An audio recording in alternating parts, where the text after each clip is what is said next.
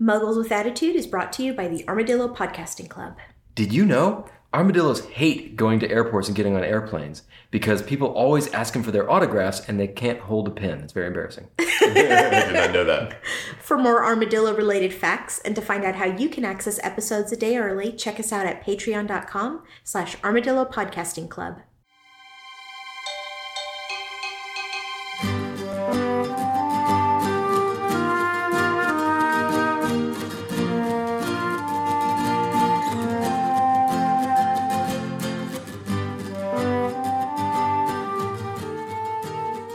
Hogwarts, Hoggy-Warty, Hogwarts. Hoggy-Warty. Hogwarts. Okay. Hello there, you're listening to Muggles with Attitude. We are reading J.K. Rowling's Harry Potter series of fantasy novels. I am Alice Sullivan. I'm Jeff Lake. And I'm Mike Sparkman. And today we're going to be reading chapters 35 through the end of Harry Potter and the Order of the Phoenix, the fifth book in the Harry Potter series. Previously, it's time for standardized testing at Hogwarts because apparently even when a power-hungry sadist with a racial purity complex is running the show, school must go on. Speaking of, Umbridge attacks Hagrid and nearly kills McGonagall, so things are getting pretty damn dire at Hogwarts. Harry is running out of allies when he dreams that his mad wizard uncle is being tortured by Voldemort in the Department of Mysteries. Never mind that there is no conceivable way that that's actually happening. But anyway, it's time for Dolores to get gone. Harry and Hermione lead her into the forest and feed her to a ravenous pack of flesh-eating centaurs. With no one left to oppose him, Harry decides it's time to take the fight to the enemy, or spring an incredibly obvious trap, one of those two things. So they hop on the back of some invisible flying lizard horses and make their way to the Department of Mysteries. Therein, Harry does not find Sirius, but he does find a prophecy about himself. And a trap! Who could have possibly predicted that? I mean, maybe Hermione about 10 times. Yeah, she did. I mean, yeah, and... Even Ron, I think, said something, and he's not the sharpest tool in the shed there. Like, when Ron's the one who's pointing things out, we know there's a problem, right? Yeah. Chapter 35, Beyond the Veil. So they're still in the Department of Mysteries, and Harry's refusing to give Malfoy, Draco's dad, the prophecy. But Malfoy shares some important information here. It's kind of funny because the Death Eaters are kind of trying to explain to Harry that he was tricked. Like at the beginning here, they're like, "We got you," and Harry's like, really not getting it. Yeah, where's Sirius? Wait, no, he's not here. Wait, you mean he's over there? They stop and draw a picture for him. They put his picture of Sirius up and draw an X for him. He's like, "You killed Sirius?" No, he's not. Sirius! It's like, this is an ambush. I'm pretty sure this happened to him before, but no, he's not picking up on it. He's having some trouble getting around to it.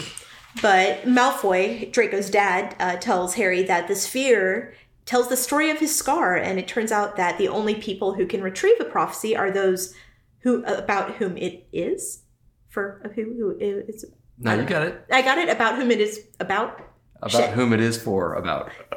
Wherein. There you go. There we go. Forthwith. Yes.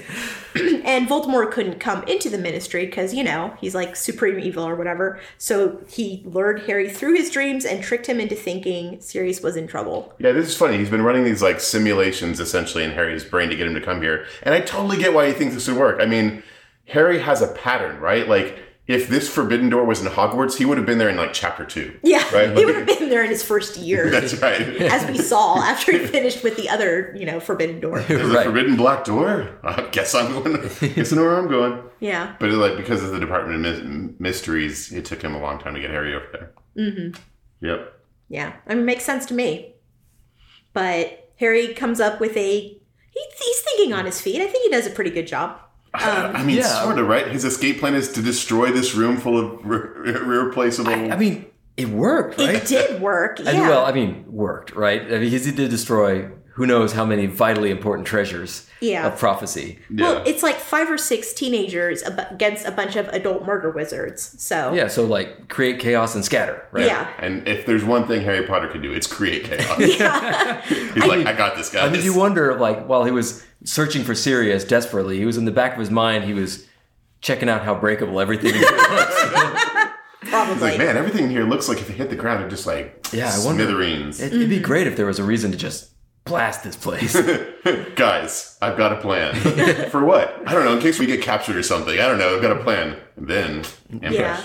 Good on Hermione for figuring that out, too. That's true, yeah. He was trying to communicate that with her. I feel bad, though, because, like, what did we lose? Like, what if there were some really important prophecies? There were almost certainly important prophecies that are lost forever. Like, yeah, he's got this one which is vitally important to the future of the world in some way, right? Yeah. It's true. And, I mean, who knows how many he smashed? Thousands. Although, they could have just written them down, right? Right? Wizards don't do that. But they do. They have scrolls. I mean, yeah, but like, isn't it better if you can get like, the context of it, like the people, their intonation? You never know it's going to be important, you know? I guess that's a pretty good point. So you should definitely not write it down. Definitely not. It's not going well for them, though. They get away, but Hermione is hurt really badly. Yeah. She's like slashed across the chest through a spell. With some kind of like purple flame or something. I don't think we know what that is. But. Yeah, but it's not good. Neville's nose is broken. Ron has gotten weird. He's like gone crazy. I don't know if it's like a crazy spell or something. Yeah. But he's super loopy. I love this whole fight in the Ministry. Like all the stuff that's happening here. It's just like they're going through these rooms. Then each of the rooms has these weird things. And we passed through these rooms on the way in, but now we're getting to like have fun with them. Good. This is a good setup, right? They see all this strange stuff and then they fight in it on the way out. Yeah, my favorite part by far is when the Death Eater falls like into the baby head. The baby head, right? Absolutely. And then Harry's like about to ice the guy, and Hermione's like, "No, you can't hurt a baby." And Harry's like, "Yeah, she's right." So good. I don't have time to argue about this. My favorite part is Ron's all weird and he goes Accio brains from that creepy like brain fish that were swimming. Too. Yeah. And then like even the Death Eater stops to look because they're like, what is about to happen here? Yeah, I know. This may be my favorite part of the whole book so far. Ron is just addle brain from some spell or something. He's like, Accio brain! And they just come out and start wrapping around him. Yeah. He's like, hold on. I don't like this. He's like, this is killing my buzz. I'm sorry. Mm-hmm. Oh, it's so good. This fight in the Department of Mysteries. The fight in the Department of Mysteries is so much fun. Yeah. How did you enjoy it, Jeff? It was great. It was really fun. I mean, they always talk about how dark and evil like the Death Eaters are or whatever, but whenever there's a wizard fight, it's always pretty zany. Mm-hmm. Yeah. Well, magic, right? Like. Yeah. But yeah, I like Baby Head Guy. I like Brain Attack. That was pretty cool. I also want to point something out here. There's a point where there's a cabinet that gets smashed and then unsmashed and then smashed over and over again. Oh, yeah. And Harry's like, that looks like it holds all of the time turners in the entire world. So this is actually on purpose, right? Like, I think we talked about this. Like, J.K. Rowling was like, I hated the idea of the time turners, so I wanted to make sure they were like, off the table. Mm-hmm. So this is her intentionally removing them from the books. Yeah, nobody can get those. Yep. No more time travel ever. I just think it's very funny that she has Harry Potter pointed out, look at that cabinet that looks like it's full of time turners. It's being smashed. That's terrible. I don't know. Yeah. So these dark art classes Defense Against the Dark Arts classes. No, it's dark arts. Where's the line, right? Yeah, right. These are totally paying off. I know, because right? These are going toe-to-toe with like old school Death Eaters, right? Mm-hmm. These are like years of lead, real ass Death Eaters, and they do okay, right? They do okay. I mean, like they survive. They survive, right? They don't immediately die. That's true. It wouldn't have made sense if they were like amazing and just instantly overpowered them, and then the adults show up and all the Death Eaters are like wrapped up. Like that just wouldn't make sense. I mean, like compare this to how long Cedric Diggory lasted, right? That's a good point. I guess I just would say that maybe it's not a great idea. I know, right? Poor Cedric Diggory. Moment of silence. No. Maybe this wasn't a great idea sending a bunch of kids against a army of murder wizards. I mean, they're doing okay, but their lessons are paying off, though. It's true. Yeah. Yeah, like we see that. Like a lot of the spells they've been learning, even though if they're more kind of like they're not flashy or fatal, but they're still using the spells. Yeah, and I kind of like that. Like shit happens. Like Neville's nose breaks, so he can't pronounce the words correctly to do the spell. Like. I don't know. It seems realistic. Well, as realistic as something happening in a wizard fight could be. But right. I could see something like that happening. It's not a Robert Jordan action scene, but it's pretty good. I liked it. Oh, it's a lot of fun. I found myself turning pages to get to the end of the book because it's good. Oh, totally. Yeah. I'm glad you mentioned Neville though, because he's awesome in this chapter, right? Yeah. Like this dude this is where you see why he's in Gryffindor, right? Like he's busted up. He can't use magic anymore, but every Like, every time he gets a moment, he's, like, charging at some random person. It's like, Harry's about to get killed, and Neville comes in and, like, throws his arms around the guy, and the guy punches him in the face. But Neville does not quit, you know? We got some fan mail, a nice piece of fan mail this time. Oh, thank goodness. And somebody was saying that with Dumbledore's sock puppet, the Sorting Hat, when it puts people into houses, it doesn't necessarily put them into the house they best belong to, but the house that they need the most. So, like, Hermione easily could have gone into Ravenclaw, but she was more needed in Gryffindor. Like, she needed to be out with people who were actually doing stuff. And, That's an interesting thought. Like, a strategic placement. Yeah, more of a strategic thing. I wonder if it makes a lot of sense. I wonder if it's the house that they need to be in or the house that needs them. Or both. That's a really good question. I don't think that the hat has, like, magical prophetic power. I mean, it does have magical powers, obviously. I don't know if it has prophetic powers. But yeah, that would make sense, because apparently, like, Neville had a really long conversation with the hat where he desperately wanted to be placed in Hufflepuff because he didn't think he was brave enough for Gryffindor. Yeah. But the hat still placed him in there. Yeah, I mean, like, And that was like, no, bro, you're going to be punching Death Eaters in the face in 4 years. Yeah. You're going Gryffindor. No, trust me, man. like Bellatrix Lestrange, the woman who tortured his parents, is there, and he faces her down, not even able to cast magic. He's like standing up to her, and like that's impressive. It is impressive. It's very impressive. He definitely is one of the real MVPs here. Yep. During the whole fight. But it's still going pretty sour, and it's getting worse, right? It is. Yeah. Bellatrix actually tortures Neville, which was heartbreaking to me, because now he knows what his parents experienced. Yep, that's right. But luckily, Sirius, Lupin, Moody, Tonks, and Kingsley appear. A bunch of actual wizards. Yeah, a bunch of adult wizards appear. Neville, through no fault of his own, drops the prophecy and it shatters. But then there's Dumbledore! So everybody's saved! Oh man, Dumbledore just rolls in. It's like, it's a totally different fight at that point, right? Yeah, the Death Eaters are like, oh shit, they're, whoa, they're like trying to get out of there and Daddy's slipping home. and tripping. Oh man, he should have said that. I mean, they don't actually quote Dumbledore. He probably did, right? Yeah, we just couldn't hear it. Exactly. Yeah. Daddy's home. Double Daddy's home. Double Daddy. Yeah. Double Daddy's in the ministry, bitches. But it gets real chaotic at this point. It does, yeah. There's dueling going on everywhere. And, it's bad. Sirius is dueling Bellatrix, his cousin, and she hits him right in the chest with a spell, and he falls backward into that creepy curtain archway, and he's gone. Yeah. Like, this doorway... Bye, Sirius. This has actually always bugged me a little bit. Like, this doorway just doesn't have any explanation. There's nothing around it, and everyone's just like, you go through the doorway, and that's it. Yep, that's it. Yeah. So, he's gone. He's gone, yeah. Yeah.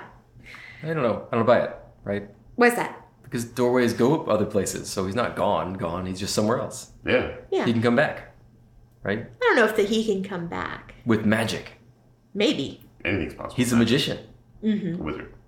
Whatever. Look, he's not pulling rabbits out of hat. Actually, he probably could pull a rabbit out of a hat. I'm sure he could. I don't know. This just seems like a non-death death to me, you know? I get it. Yeah. Chapter 36, the only one he ever feared. Harry is super torn up over Sirius disappearing, so he runs after Bellatrix and he catches her in the atrium and gets to give her the ultimate fuck you, which is, hey, guess what? The prophecy shattered and Voldemort knows and he's mad. Yeah. Well, so before that, though, like, going back to what Jeff said, I do want to talk about this a little bit because it's always kind of bugged me. Like, I forgot about this, but Harry is like, no, he's not gone, right?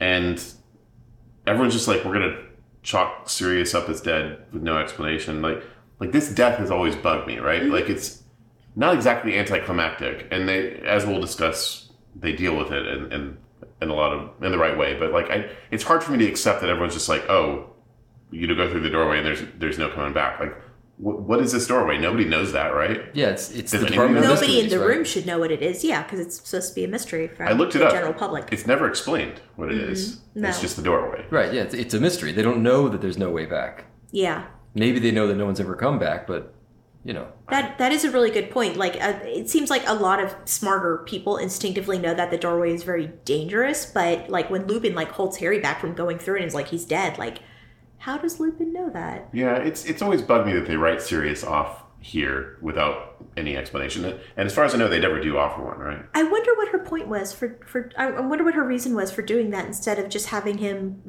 killed. Because she, as we find out, as we know with like Sea Diggs, she doesn't have a problem with there being dead bodies. Yeah. So I wonder why she did it that way. That's a good question. Yeah. I wonder if she's ever spoken about it. I'm sure she must have at some point. I just never known. Maybe. Yeah. It doesn't feel cheap, but you do feel a little cheating that you don't get better information about why everybody says he's gone. Yeah. So maybe what I'm saying is when he fell through, it didn't seem like it was so serious. That's good. Yeah. So there's not much to say about it. Like I said, I looked it up, and there's never there's not much of an actual explanation about what this doorway is. No. Even within like the errata of the Harry Potter universe, they just call it the archway or the veil or something like that. Yeah, I think it is sufficiently creepy though. It is. It's very creepy, and they talk about like you hear these voices whispering from the other side. Yeah, and that's only terrifying Harry to me. and Luna heard it, right? Yes. Yeah. Neville was pretty entranced by it as well. We don't know if he actually heard those anything. are the Thestral crew. Yeah, it's true. Oh shit! How did I not make that connection? Right? Yeah. So What the fuck? that would imply that it's like they're hearing dead people or something like that. Maybe. Yeah. Oh my god! Or Thestrals. There's Thestrals out there. We don't know Sirius- what Thestrals actually sound like. There's just a bunch of Thestrals in there, and Sirius got eaten by Thestrals.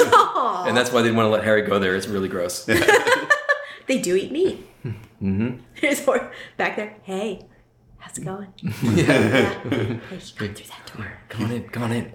You smell real nice. Come on over. And nobody else can see the Thestrals, so maybe I don't know. Maybe probably Harry really- just didn't notice that maybe they were like there. the Thestrals are actually just standing on the other side of the archway. It's not like another world. They just can't see them because they're Thestrals. That's right. Just like standing with their mouths open. All right. Come on in. It's nice in here. Oh, dang. Okay. Yeah, people Wow. people who've witnessed death have a connection to this archway as well, which lends further credence to the theory that it's like this is a doorway into death, whatever that means. Yeah. But anyway, yeah. Sorry, it was a little. No, I'm glad we talked about tangent it. there. No, that's a good point. But then Harry rushes off, as you said, after Bellatrix because he didn't get to kill Umbridge, so he's feeling a little bloodthirsty. I think he is. He's like, well, you're not a DA professor, but You'll have to I'll do. take it. Yeah. I just need something to kill. I love how he taunts her. I'm like, fuck you, bitch. Yeah. Prophecy's broken. Everything's the worst. But Voldemort and Dumbledore appear, and it's I don't know. The fight's, it's okay. There's a lot of, like, whirling around, and, like, I they think- make the gold figures try Yeah, and the train gold them. figure. Yeah, see, it seems like okay. It reminded me of the Jet Li movie, The One, where he plays two characters that fight each other, and one of them uses like round style, like redirect style, and one of them uses very straight line attacks. Okay. And they're both played by Jet Li. And so it seems like Voldemort is like doing direct attacks on Dumbledore, and Dumbledore, even though he's this great wizard that is great in power and terrible, all of his attacks are sort of whimsical. All of the defenses are sort of whimsical, right? Yeah, I mean, like the Like way he makes the statues fight for him. That's a big thing that he does. what makes Dumbledore powerful is knowledge, right? Like he knows a wider array of things. Like you can see it if you look at the way that different wizards fight. Like these kids, they fight with like a handful of spells, right? Like 3 or 4 direct attack things. And Death Eaters, especially the more dangerous ones, have things we've never seen before, like this purple flame thing that Bellatrix does. But Dumbledore and Voldemort both are the apex of the wizarding world, which means that it's not that there's the spells that they're casting are necessarily stronger. It's that their arsenal is so wide that they're using stuff that nobody knows how Yeah, to do. it felt a little bit to me like Dumbledore wasn't trying to kill him. No, he wasn't. I don't think he He's says trying as to much. capture him. Yeah. Yeah, I think he says specifically, like Voldemort at one point is like, You'll never kill me. You'll never kill me. And Dumbledore's like, I don't want to kill you. There's, I want to do things worse. I don't know if Dumbledore really means this, but he says something along the lines of, Just killing you wouldn't satisfy me. He That's wants what him he to be says. like brought to justice, or I'm assuming. yeah. That's I don't know. That's a little lame. It was a little lame, but I And think it doesn't fit with the extremely cynical view of Dumbledore that I have invented. Yes. I completely disagree. I actually love this wizard fight, right? Like, to me, this is like a lot of fun because you can get bored with like, oh, Avada Kedavra, like that's, okay, sure. It's like the killing curse, but it's boring, right?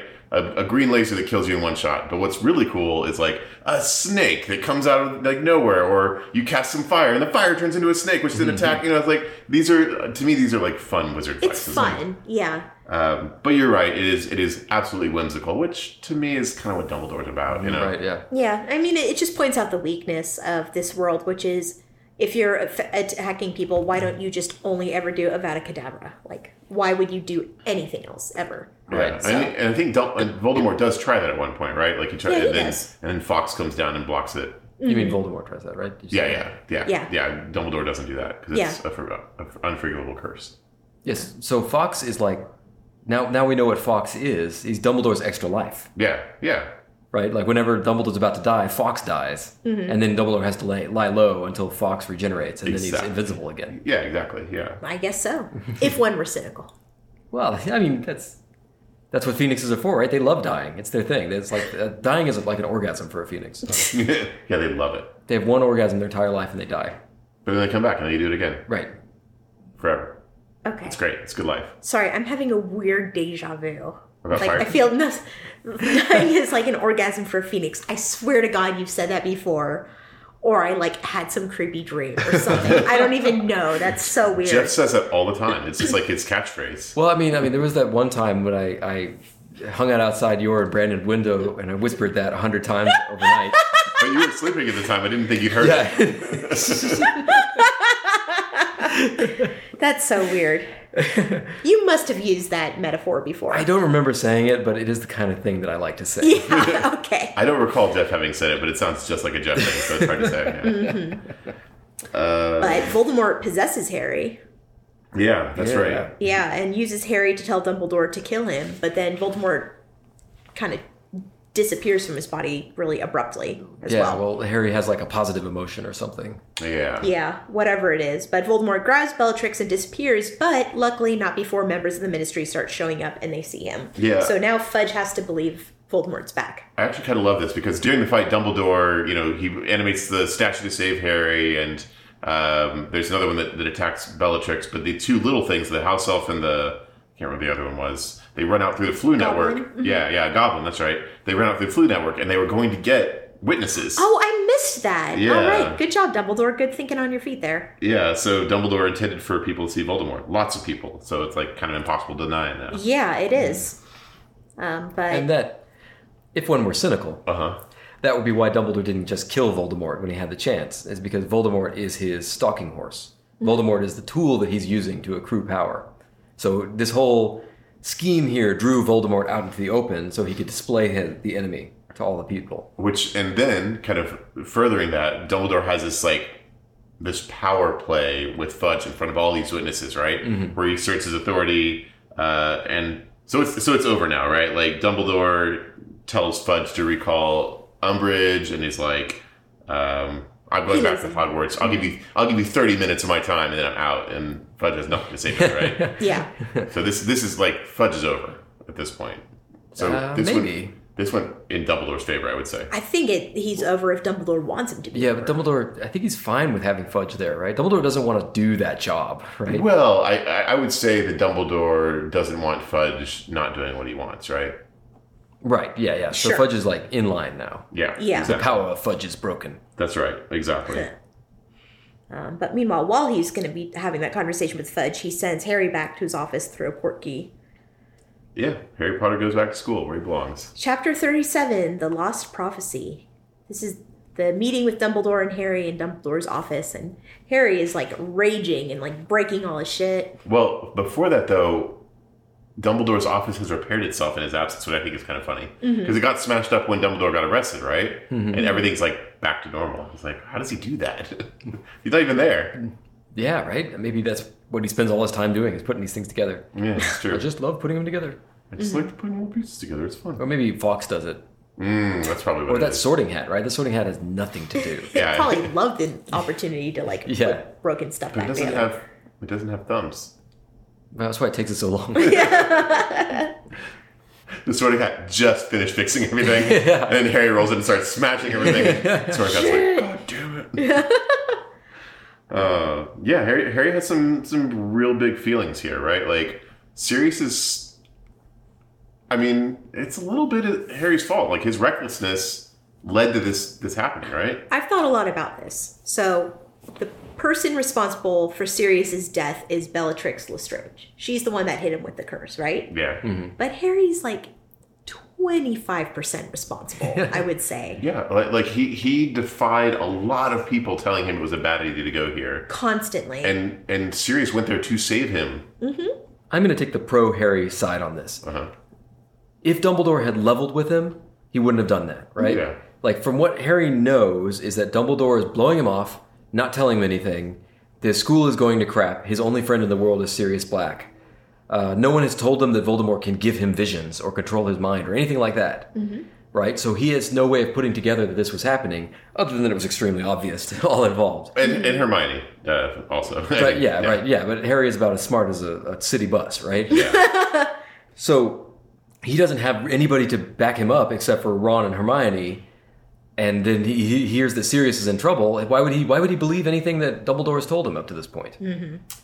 Yeah, I mean, you're right. I think, and Dumbledore admits as much. Like, he takes the blame. He's like that, and he says exactly what we were saying. It's like, if I had leveled with you, this wouldn't have happened. Yeah. But I feel like there were lots of opportunities for Harry to learn a little bit more about what's going on, right? Like he made a lot of mistakes. I would say that kind of ended up with him in this Department of Mysteries. Mm-hmm. Yeah, but they're standard Harry mistakes, right? Like they're the same mistakes he always makes, right? He always charges in. He never thinks. Yeah, he's very impetuous. It's true. But anyway, we get a lot of information. Dumbledore tells him that on the night when Harry saw Mr. Weasley attack, that was when Voldemort figured out that he and Harry have a connection, which is why he started the occlumency lessons. He explains to Harry that Voldemort used that connection to trick Harry into rescuing Sirius. And that's where Flying Creature's been the whole time. He was going and he was reporting to Bellatrix Lestrange. Which, I mean, a little predictable, right? Like, that's a pretty evil little... Yeah, of course. Mm-hmm. I mean, I get that he's a slave, and so, like, there's some sympathy for him, but he's like an evil little fuck, right? I mean, like, he's a bad elf. Yeah, he's a very bad elf. He's a nasty. bad elf. Mm-hmm. We also find out that after Harry had been attacked as a baby, Dumbledore had sent him to live with the Dursleys instead of any wizarding family that would have, not kept him locked under the stairs, because his mother's blood through his Aunt Petunia is what has kept him safe, which is some sort of magic. We've heard about, like, love being magic before, protective magic. So, sure, checks out, I guess. Yeah. I mean, like, it's a thing that Dumbledore's mentioned as, like, this ancient power that Voldemort hates. Like, right. It refuses to, like, acknowledge, essentially. And that's his one weakness, is there's this, like, I would say untapped source of power that he ignores. Right. Which is love. And it turns out that Dumbledore was the one who sent Petunia the Howler that changed her mind and convinced her that Harry had to stay at their house instead of expelling him way back at the beginning of the book. Mm-hmm. Yeah. It feels to me a little bit like Dumbledore has put himself between Harry and Hurt so many times.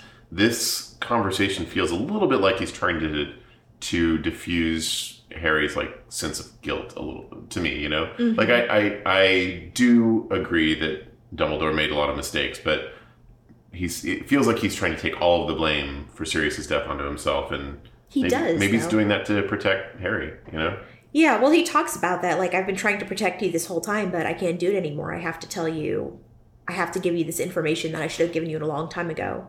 And if I had given it to you previously, maybe Sirius would still be alive. Yeah.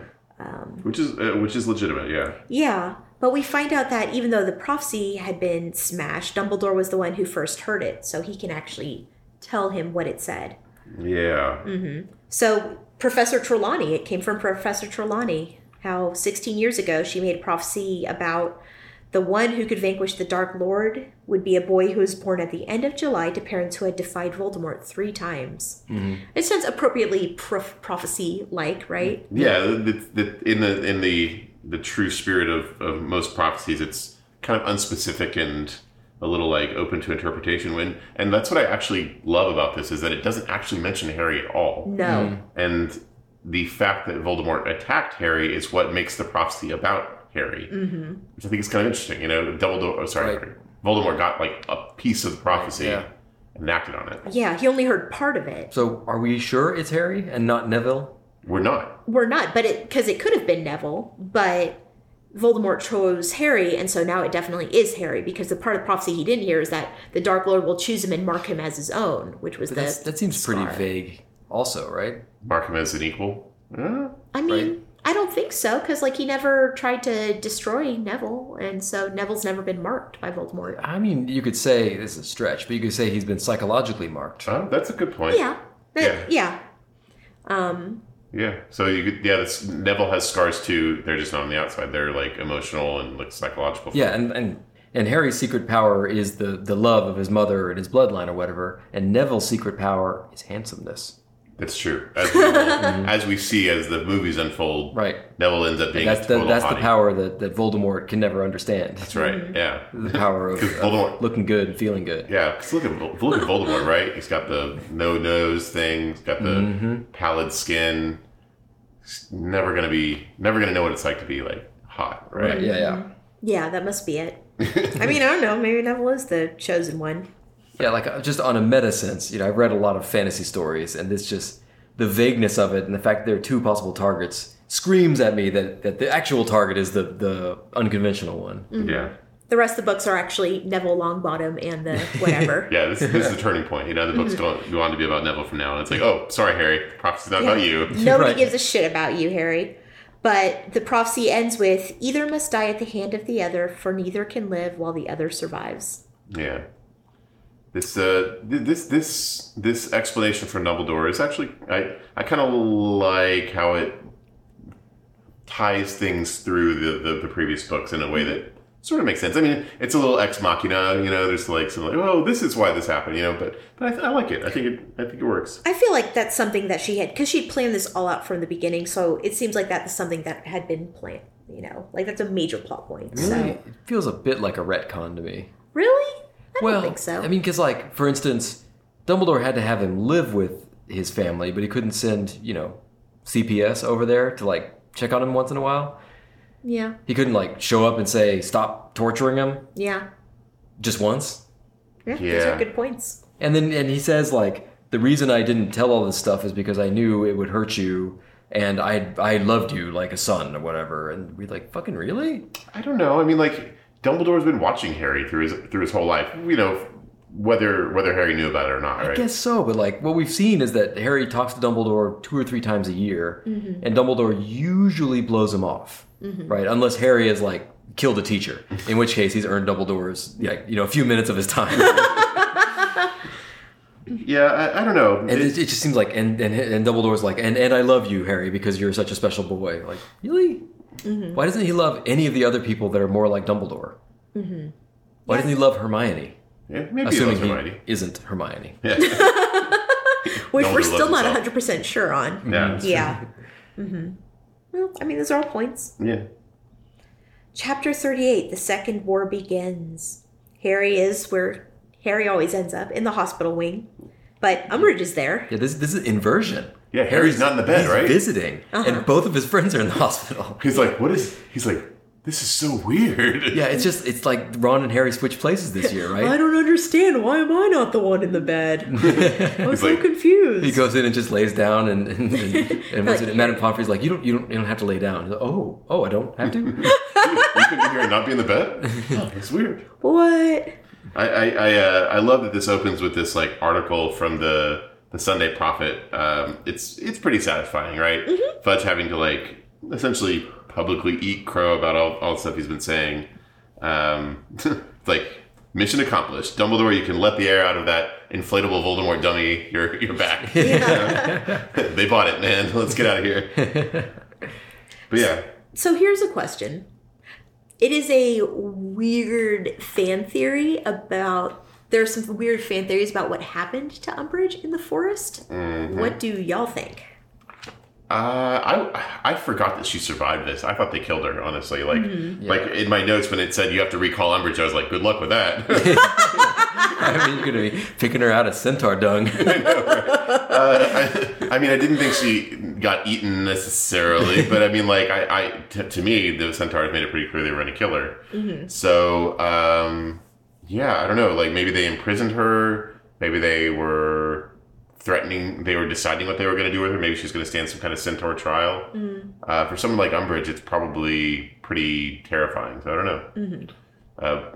Yeah, why? I mean, what do you think? It's not what I think. I don't think it's true at all. But I've heard a number of people strongly suggest that she was raped. Really? By the Centaurs. Yeah, there was something like that in there. She does. I mean, like, okay, but I'm sure that's not where they were going with the books. Just no, the way that she's dragged off into the woods and then she comes back traumatized and won't talk about it. Like, there's no. She clearly has PTSD, right? I mean, like. Umbridge is the worst, and I may previously have suggested that she should die in a fire or something, but I mean, like, I feel a little bad for her here. Like, the kids are kind of mocking her and, like, making noises. She's just, like, she's flinching. I mean, like, she's... You know what? I hadn't thought about this before. You know what it is? Centaurs can tell the future, right? Maybe they just told her future. Oh. Maybe they told her that you are doing Voldemort's work and you don't realize it. Yeah, and since they are right about telling the future, they were able to make her believe it in some way. That would be pretty traumatizing. Yeah, I mean, like, I guess it's there's no like explanation for what happened. No, there isn't. All we know is that Dumbledore marched into the forest and somehow managed to get her back from the Centaurs. But isn't there some sort of like precedent in literature? I mean, wasn't that a thing like in ancient Roman mythology? Wasn't there stuff about like centaurs raping human women? No, that was the satyrs. I think they all did it. Did they? Centaurs too? I'm pretty sure. Oh, yeah. All right. Well, like everything happened. Everybody did it. Yeah, Zeus did it a lot. Yeah. Well, anyway, whatever horrible thing happened, Umbridge has finally left Hogwarts, thankfully. I didn't think she was going to make it out, though, because, I mean, like, she was there in that hospital weekend. Harry was there. I mean, maybe she was stuck in the toilet system for a month. Because that seems to really mess you up. Yeah, that's right. It didn't happen to that one kid. Oh, man, yeah. Could be. We don't know. But we get an enormous fuck you because Harry finally looks at the gift that Sirius gave him for Christmas, and it turns out it's a mirror that Harry could have used to contact him all this time. Oh, God, I know. Man. This is... Man, Harry. Even though it brings back that question, though, when Harry was talking to Lupin and Sirius in the fire, when he's like, was my dad an asshole? And they're like, of course your dad was an asshole. We were all assholes. We were 15. Why didn't Sirius tell him about it then? Oh, yeah, right. Yeah, it was like, hey, dude, so you don't have to go into, like, sneak into the Professor Hates You's office. Why don't you just use this gift I gave you? Maybe it was a one-time use mirror? They didn't say that, right? No, he actually specifically says that he and Harry's dad used to use it all the time when they were in detention. Oh, right. Yeah, that's crazy. Mm-hmm. Yeah. That's okay. That seems like a plot hole. Yeah. Also, It'd be funny if, like, he tried to use it and, like, he saw, like, a corpse. Oh, that's so sad. Can we also think about how amazing it is that they call them the Marauders, Harry's dad, Sirius, Lupin, and Wormtail. Yeah, so they developed this Marauders map, which is incredible, and they also developed these mirrors, these, like, two-way mirrors. Like, these guys are amazing. They're amazing. No, they were great wizards, yeah. Too bad most of them, kicked it. Yeah. Yeah. Half of them are still alive. One of them is still alive. Peter Pettigrew's still alive. No, he's not. He's not? Oh, wait, yes, he is. You're totally right. My bad. Okay, that's right. He just scampered off. Yeah, he's hanging out with Voldemort. Okay, never mind.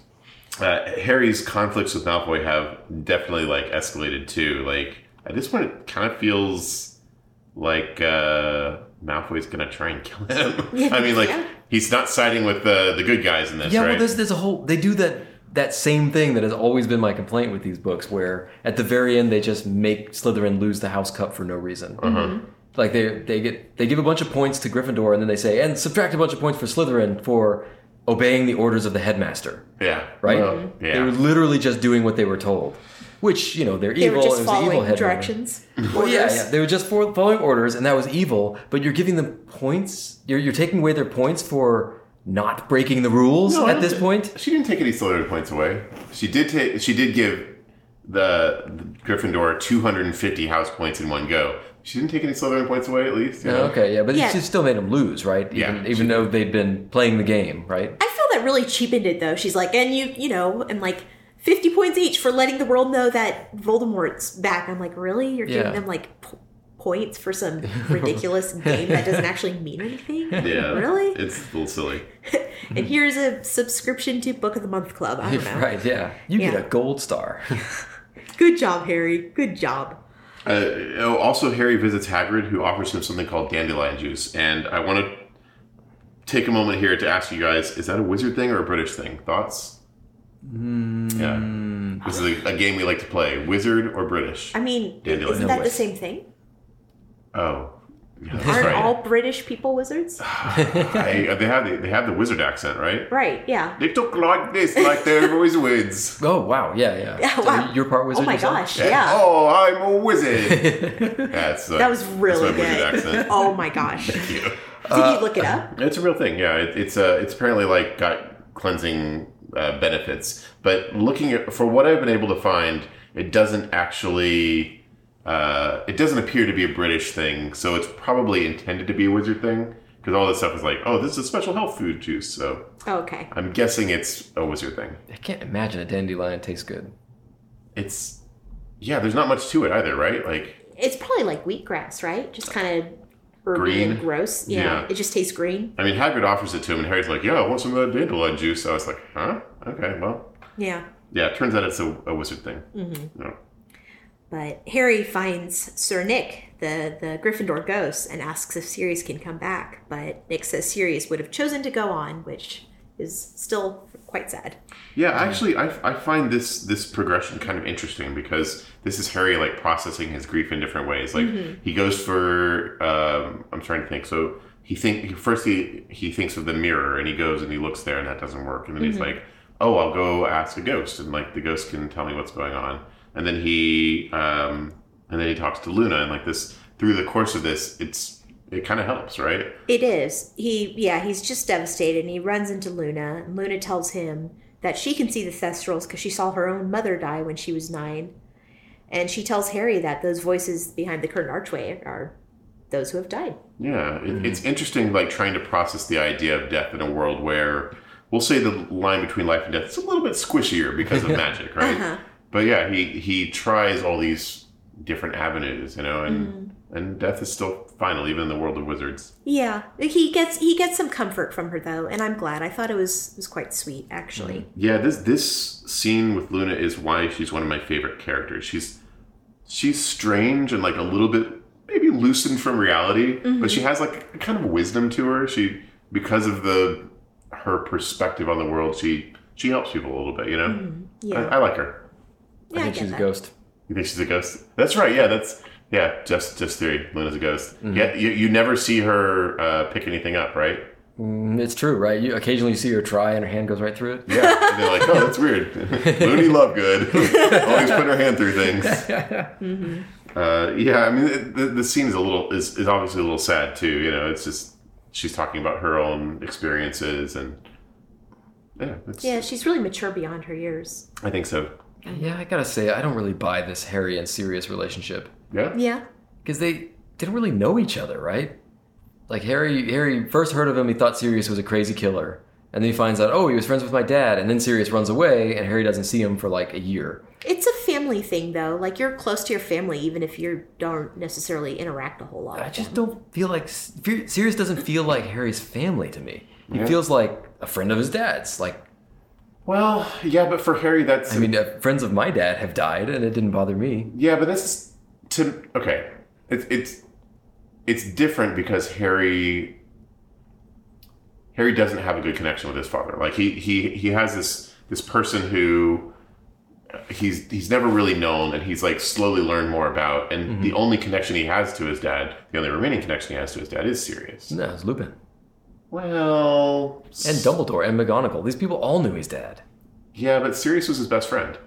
Yeah, Sirius was his best friend, sure. It's just I don't buy that he's this upset about this guy that he's only spoken to, 4 or 5 times? Well, did you also say that you didn't understand why Harry would be connected to his parents since they died when he was too little for him to have formed any real attachment? Yes, I did say that. Okay, well, difference of opinion, I suppose. Yes, but thankfully, the whole Chobe relationship is over. Oh, yeah. Yeah. Good riddance. Yeah, it's like in the past that would have made me upset, but now that I've battled all these people and seen my godfather die, like whatever. I guess he's never going to get that Cho job after all. Have you been saving that this entire time? Oh, God. Wait, what's a cho job? It's when they get together and she chose him a good time. Oh, Wow. that's good. And of course, he has one last conflict with Malfoy, Crabbe, and Goyle that goes very differently. And I have to say, seeing the way they get dealt with by Harry's wizard gang, Oh my God, yeah. I can't help but think of Harry's dad, right? They did not know that they were walking into this meat grinder. I know, right? Like they're like, oh, let's go give Harry a hard time, and then like every door opens, and out steps like what, a dozen people who are all hexing the shit out of Yeah, him. we've all spent the year practicing hexing, and just like bam, bam, bam, bam, bam, and turn them into crazy mutants. Yeah, Great. I love it. I feel a little bad for him. I know they're assholes and everything, but like, feels a little bit like overkill. Like if you're fucking with Harry Potter, like you're already playing with live wire, right? I guess they're left around dead. Yeah. Take your life in your hands. Yeah, every single time. But yeah, I think this is, Crabbe and Goyle and Malfoy are a gang, and they're used to using their ability as a gang to push people around, but now Harry has a much bigger gang. It's true. And this is how they learn that, right? Yeah, that's fair. Yeah. They get back to London, and the Order threatens the Dursleys, like you do. Yeah, I mean, it's a little it's played a little sweet, and but I could certainly see how this is also kind of like horrible. Like this gang of wizards shows up and is like, if Harry tells us that he doesn't like the way you've been treating him, then we're coming for you. Yeah, right. Or if we don't hear from him for a few days, we'll send somebody by. Puts the Dursleys in a challenging position. Right, yeah. And this is something they should have done a long time ago. Yes. Probably. Like the first time they dropped him off with the family. It's also it's what Vito Corleone tells the other mob bosses in The Godfather. Does he? Yeah, if he has an accident, I'm a superstitious man. If he's struck by lightning, I will blame somebody in this room. There you go. Yeah, but the Order stands up for him finally. Yeah. So hopefully it's going to be a little better from here on out. Yeah. And that's it. That's Harry Potter and the Order of the Phoenix. Mm-hmm. So, Jeff, how do you feel about the progression of the series? It's definitely, they're different. The books are very different. Mm-hmm. And that's pretty cool. That's pretty impressive. They're not samey like a lot of kids' books are. So I was curious how you were going to think, because I know you're always a fan of like world building, but that's been done. That was established 5 books ago. Yeah, I mean, I feel a lot of it felt like retconning to me. Mm-hmm. It almost felt like a new author. Huh. Except for the time when she uses way too many ellipses, more ellipses than any other author I've ever read. Oh, yeah. Oh, whatever. It's not that big a deal. But it feels like a new author who's brought on and is trying to flesh out this world and make a different thing out of the original thing. Mm-hmm. So it's interesting to see somebody do that. I think that it's kind of hampered by some of the restrictions. They have to just say, let's pretend the time thing never happened. Mm-hmm. And it's really hard to make stakes important in a world where you can be healed of almost anything at any time. Mm-hmm. That's a good point. Yeah. What about you? How is it stood up? Because you haven't read these in years. Right? Yeah. I think I like it. I remember having this feeling that as she wrote them, she was writing them for the age of her audience as they came out, because they were the audience was getting older, because these came out not every year, a couple years apart, right? I think so. Yeah, something like that. So I remember every time I read one of the books, I was a little bit older, and they seemed like they were age appropriate for where I was at the time. And this one is somewhat more adult, and it's darker, and it deals with some heavier themes in a way. And I think that it still works. I like this book the best of the ones we've read so far. I think just because it changes the dynamic of everything. Before it's very mysteries happen in Hogwarts, and let's go solve the Hogwarts mystery. And then it's now there's this exterior force that's real and dangerous, and there are real and dangerous consequences as a result. I mean, the last chapter is literally entitled "The Second War Begins." Yeah. Mm-hmm. So I know that I think this sets the stage for the future books being very different in a way. Mm-hmm. So yeah. Okay. All right. I felt this book was too long. Yeah. Mm-hmm. It is by far the longest one, right? Yeah. So far. By a sight, right? And it's very repetitive, what's going on in Grimmauld Place. Oh, Sirius is unhappy again. Mm-hmm. Let's check in with Sirius. What's he doing? Still hanging out at home being unhappy, Mm-hmm. let's have Umbridge torture Harry for the 4th time or something. Yeah. And so, and I didn't like all the stuff outside the school. Mm-hmm. Like, I think the wizard school is cool, but when you start interacting with the real world, like, why are you in school? Who cares about this freaking school, right? Yeah. This school stuff does not matter at all. I do not care about Harry's test scores at all when, like, Sauron is loose on the world and it's going to kill Harry in 5 minutes, you know? Uh-huh. That's where the stakes are. So it feels like this really weird, jarring tone, and I wish they wouldn't do the let's fight a giant battle thing. Because really, like, why is Harry Potter even there? Oh, just because he's stupid enough to get lured there, and because, you know, the plot contrivance is such that he has to be at the center of all the action all the time. Mm-hmm. But really, it should just be Dumbledore dealing with this problem. I mean, there could be other action occurring at different times, but it doesn't occur in June, which is when, you know, the only time Harry's allowed to do stuff. Yeah, it's true. Yeah, it's true. And I feel like the wizard school part of it is kind of charming and a little bit shallow, but the grand war between good and evil stuff is also shallow and also kind of like, I've read that 20 times in other books, so I'm not interested in it. I don't give a shit about Voldemort. Mm-hmm. I care about Harry passing his owls. Yeah, we never found out how his scores went, right? Yeah, no, get that at the end of summer. Yeah, I mean, he might get kicked out of Hogwarts anyway. Is that what happens when you don't pass your OWLs? I mean, what else would happen? I guess. Yeah. I don't know. Maybe somebody from Angleland can let us know. Yeah, I also thought Harry was a real shit the whole time. Mm-hmm. Like, he treated his friends badly, he treated his teachers badly, and maybe that's realistic, but I don't think that the people in the world reacted to him appropriately when he acted like that. Yeah. Like, his friends almost acted abused. They were like, well, Harry, like, maybe it might be, Harry, a trap. Like, have you considered that? And he's like, no, shut up, Hermione. Like really? Like, why are they putting up with this? Mm-hmm. Well, first of all, I agree. I think this is my least favorite Harry because he's very angsty in this book, which might be appropriate for his age. But I think his friends also, they care about him and they know he's going through some shit. They're trying to, like, be nice to him. But you're right. Like, he's kind of an asshole in this book. Mm-hmm. Yeah, and he makes some big mistakes. I